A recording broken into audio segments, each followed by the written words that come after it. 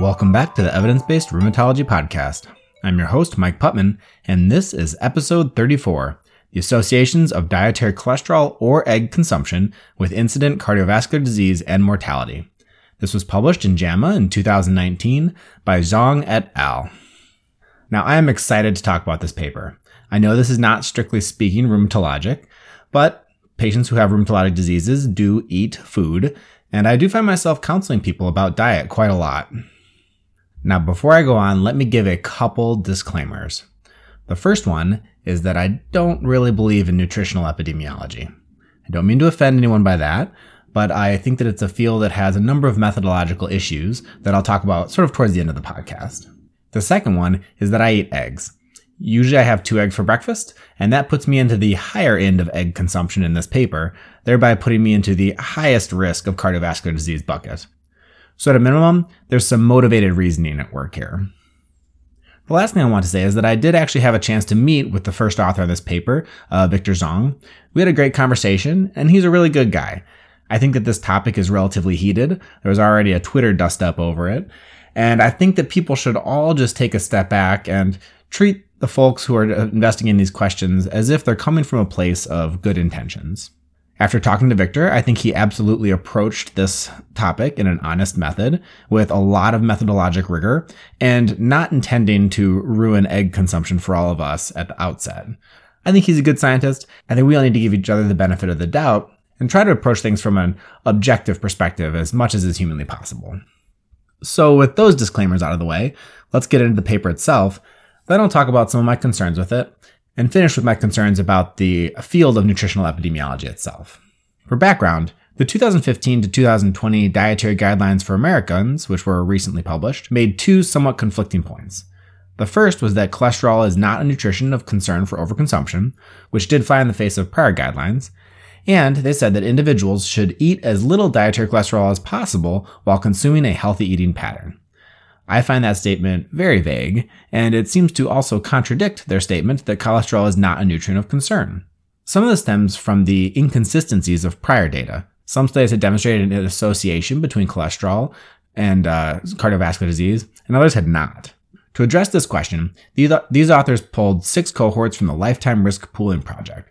This is actually a pretty impressive epidemiologic endeavor. There's 20 community-based prospective cohorts with really tens and tens and tens of thousands of patients included. For this particular study, there were 6 cohorts that assessed the dietary intake variables that they needed. Those were the ERIC study, the cardiac study, the FHS, or the Framingham Heart Study, and then the Framingham Offspring Study, as if we hadn't harassed the good people of Framingham enough, the Jackson Heart Study, and the MESA Study. The authors included all participants in these studies, except for those who had reported an energy intake of less than 500 kcal per day, or greater than 6,000 kcal per day, or patients who had missing study data. This is an important point. I understand why they excluded people who had less than 500 kilocalories per day or more than 6,000, because that's not really plausible. I track my dietary information very closely, and I can assure you that there has never been a day when I ate 6,000 calories. It is almost impossible. Similarly, if someone continues to eat less than 500 kilocalories a day, they will eventually waste away into nothing.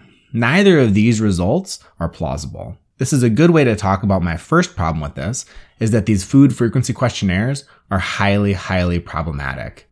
It's generally done by self-report, and it's generally done by people remembering what they've eaten. Why is that a problem? Well, pop quiz. What did you eat last Tuesday? Most people have a relatively poor memory of the things that they've been eating, and when they do report their food, it's often biased. Now, that bias can go a number of different ways. Say you're someone who's already obese, perhaps you're really conscious of the dietary decisions you think are bad because you're super worried about your health, and if you were conditioned to think that eggs are bad because of, say, some dietary guidelines suggesting that they're bad for your heart, you may remember eating eggs more than someone who is healthy and not obese and doesn't think eggs are a big deal. Now, because these studies generally used different food frequency questionnaires, the authors had to standardize them so that they all kind of matched each other. Not unreasonable. And I should note that even though I am complaining, the food frequency questionnaires in these studies have been validated, so it's not like this is an entirely made-up data science. The outcomes that they used in the study were incident cardiovascular disease and all-cause mortality. I love it.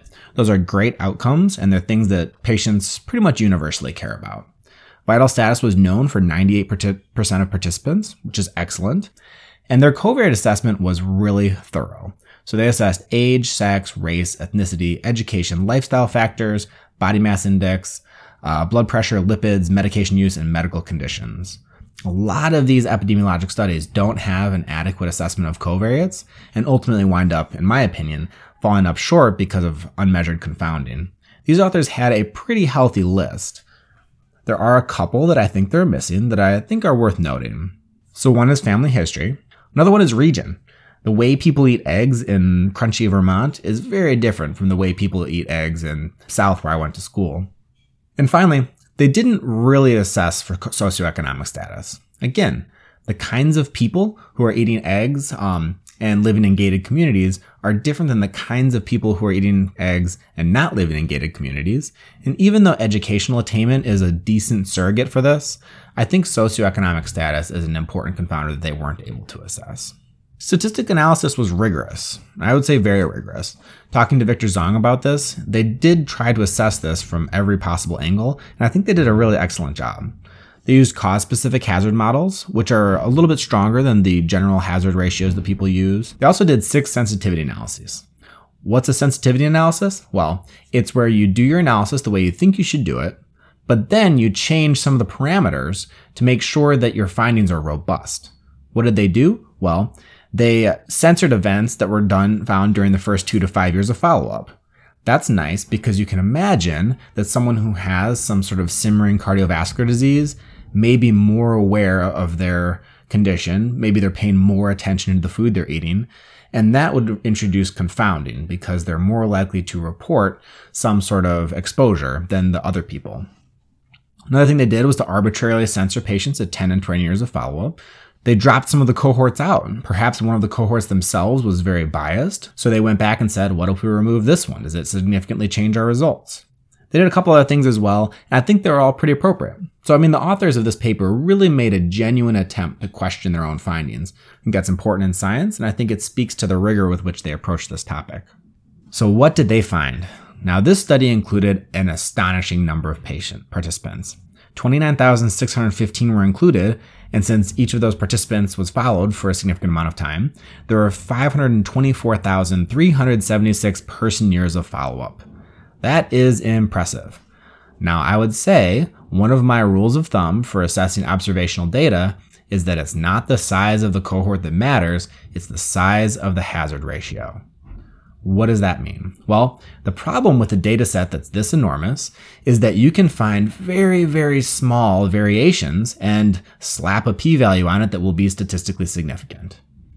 That sounds like it could be a good thing, but the problem with finding small variations is that a large study doesn't mean you have less bias. So if there's some sort of systemic bias that impacts the validity of your findings, getting more and more participants into your study doesn't remove the bias. It just ensures that you'll be able to prove some sort of statistical difference. If you have a relatively small effect size in an enormous study, it's possible that you're really just performing an incredibly accurate measure of the underlying bias of the question, the methodology, the literature, etc. itself. So this study winds up being a classic example of that. They have a lot of participants, and then they had a relatively small effect size. For their primary outcome, which is incident cardiovascular disease and all-cause mortality, they found adjusted hazard ratios of 1.17 and 1.18, respectively. So that's not that big of a difference. They calculated an absolute risk difference based on both of those, and the absolute risk difference for eating eggs on incident cardiovascular disease was 3.4%. The absolute risk difference for all-cause mortality was 4.4%. So it's a relatively small risk difference. The next interesting thing that they found were that eggs and dietary cholesterol were not independently associated with all-cause mortality or cardiovascular disease. Instead, the effect of either seemed to be attenuated by either one of them. So this suggests that the association between eggs and all-cause mortality is related to the cholesterol content of eggs, which as far as foods are concerned, eggs are a relatively high cholesterol food. Regarding their main outcome measures, they saw that there was a dose response to egg consumption. For every additional half egg consumed per day, there is a higher risk of incident cardiovascular disease. if you're trying to build a plausible case for eggs being causative, which is a very dangerous word here, you do want to see that sort of dose response. They did a number of subgroup analyses that were all interesting, but honestly, I don't think it's worth delving into them too deeply. Problem number one is that the authors themselves say these are all exploratory. They weren't intending to look into these, and so this is kind of one of those fact-finding data mining missions that I'm always skeptical of. Before we put this in context, I do think it's worth noting that those sensitivity analyses they did all supported their finding. Dropping cohorts, excluding events in the first 2 and 5 years, censoring participants at 10 and 20 years, none of those materially changed the significant associations that they saw. Like I said from the beginning, I think the authors here did a good job of performing a rigorous analysis of this question. That being said, I have a number of significant concerns with this paper. Now, the first couple I've already discussed, but I want to reemphasize. A, I don't really trust food frequency questionnaires, and I think there's a high chance of what we call differential exposure misclassification. So what is differential exposure misclassification? Let's think about a different example to kind of put context to this. Say you ask people, how many calories have you consumed over the past week? Patients who are obese may be more likely to be influenced by things like social desirability bias, and they may underreport the number of calories that they consumed, because obesity is therefore associated with a difference in reporting, and then also with a difference in the outcome of cardiovascular disease that biases your sample. I suspect there's some bias related to differential exposure misclassification, and I think that it's something you just can't get around. There's nothing you can really do because your food frequency questionnaires are just what you're stuck with. The next thing is clinically significant versus statistically significant. So what does a hazard ratio of 1.1 actually mean? Or put more plainly, how many people need to stop eating eggs to avoid 1 incident of cardiovascular disease? Well, they give an absolute risk difference, and if you flip that on its head, something like 94 people would need to stop eating eggs to bring about 1 less event. That's a lot of people changing their behavior. This comes to my next issue, which is if you tell people to stop eating eggs, they're not going to stop just eating eggs. They're going to replace it with something. So what will they replace it with? I can tell you, before I ate eggs for breakfast, I really loved muffins. I do not think muffins were good for me, but they were really tasty. I suspect of those 90-some people that you'll need to get off of eggs, a large portion of them are going to start eating Frosted Flakes and Honey Nut Cheerios, etc. And I just don't think that that would be a public health good. So finding an association between egg consumption and poor outcomes doesn't mean that substituting something else in there is going to change those outcomes in a positive way. The other big boogeyman is residual confounding. The people who are eating 2 eggs a day are just different than the people who are not eating eggs. A great example of this is in studies addressing Diet Coke versus Coca-Cola. There have been consistent associations between Diet Coke and obesity, suggesting that Diet Coke may cause obesity. Again, though, the kind of people who drink Diet Coke are just different from the kind of people who drink regular Coke. I was chunky when I was a kid, and I have a little fat person inside of me that just wants to crush Ben & Jerry's. Because of that, I drink a lot of diet soda. Now that makes me very different from a couple friends of mine who just happen to be skinny, have always been skinny, and are able to drink as much Coke as they want without really gaining weight. You can't really measure a difference between me and them. We have similar education, we have similar demographics, we have similar activity behaviors, but there is something different between us, and we can't really measure it very well. So I think there's residual confounding from the idea that the people who were eating a lot of eggs are just different in some fundamental way than the people who weren't. Now, I've danced around this word causative a lot, and I want to emphasize again that the authors of this paper were careful not to say that it was causative. In a New York Times article on this, Dr. Allen, who is the senior author, said, "This study found a very consistent association, but eggs have some advantages. You do want to reduce the number of eggs, especially egg yolks, but we don't want people to walk away thinking they shouldn't eat any eggs. That's not the right message." That's fair, but putting this out in the world kind of conveys that message. Now, last but not least, I just don't think that egg consumption explains what's wrong with America. Now, egg consumption here is relatively low compared to the rest of the world. egg consumption has not gone up dramatically. At the same time, we have seen dramatic increases in the rates of cardiovascular disease, obesity, all-cause mortality. So why the massive increase in cardiovascular disease if eggs are solely to blame? Now, this concern kind of gets into what I want to talk about next, which is my concerns about nutritional epidemiology itself. Now, there's been a lot of discussion about this lately. I know I talk about JP Ioannidis relatively frequently, but he is the most cited physician in the world. Now, I recently saw him quoted as saying, and I quote, "Nutritional epidemiology is a scandal. It should just go to the waste bin." When the most cited physician on earth says things like that, you should take note and think about why. Now, here are a couple reasons, and again, I'm biased here, that I have issues with nutritional epidemiology. Now, the first one is just an overall gestalt. I do research in vasculitis. What has happened in vasculitis over the past 30 years? In ANC-associated vasculitis, for instance, we took a disease that was not universally fatal, but almost always fatal. Upwards of 80% of patients with untreated GPA don't make it 5 years. Today, we have prednisone, we have cyclophosphamide, we have rituximab, we have options, and over 90% of patients with GPA can make it 5 years. That's an incredible material, objective increase in the quality of life of patients with GPA that has been brought about by the quality of the literature in vasculitis.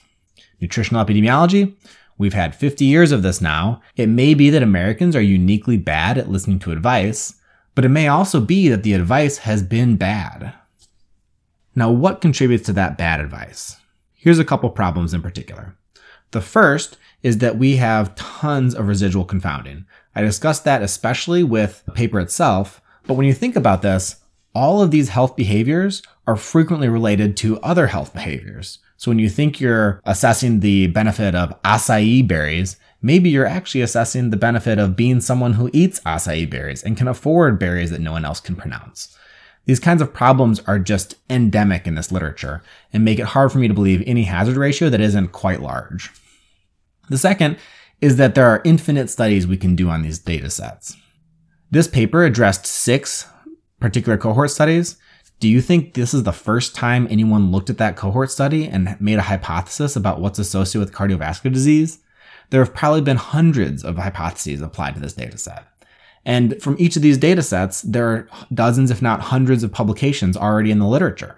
That's scary enough, but then there's probably hundreds, if not thousands of times that someone did some sort of analysis on this data set and then didn't publish their findings. Whenever you look at a paper like this, you should feel this weight of unpublished data weighing in on anything you think about it.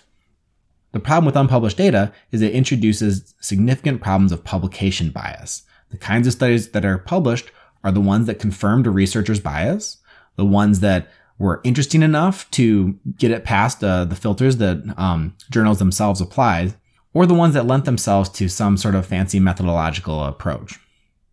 Now, the next thing is that a lot of these studies are actually designed in a way to confirm their biases. There's an infamous one earlier this year on alcohol that showed that as you drink more alcohol, outcomes get worse. That would be really handy, and that made for a great story, but the researchers themselves excluded patients who didn't drink. They did this on the grounds that patients who don't drink are just fundamentally different from people who do, and putting them in there will confound our analysis. Except that if you look at their data, the people who didn't drink actually had worse outcomes than the people who drank 1 or 2 drinks.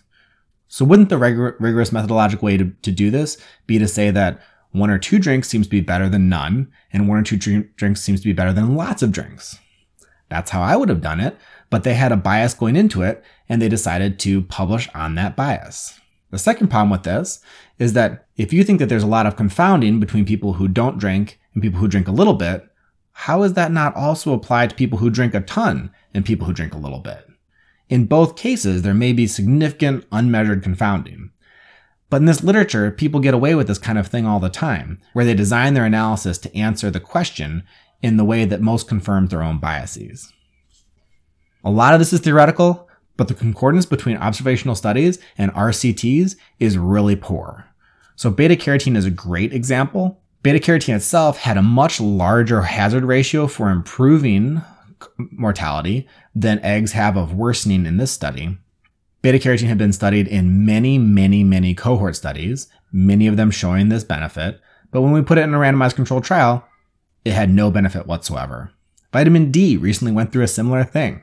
We see these associations in observational studies, but when you actually randomize patients to receive them, it doesn't seem to help very much. Now, the final thing I want to address, and this is some pushback that I got by pushing back against this paper, is that data are good, and getting any data is better than no data. Now, I don't think that's true. The authors do say here that the relationship isn't causal, but people are going to interpret it as such. Just type this into the New York Times, you'll already see it happening. The second problem is that we've been down this road before. Giving erroneous health information does influence how people act, and I think it does so in a negative way. Go look at the old school food pyramid. They actually recommended eating 6 to 11 servings of bread per day. Do you really think that eating 10 slices a day is a smart thing to do? Nutritional epidemiology has given us a lot of pearls like that. We don't eat fat now, so instead we eat yogurt that has 30 or 40 grams of sugar in it. That seems like a bad decision to me.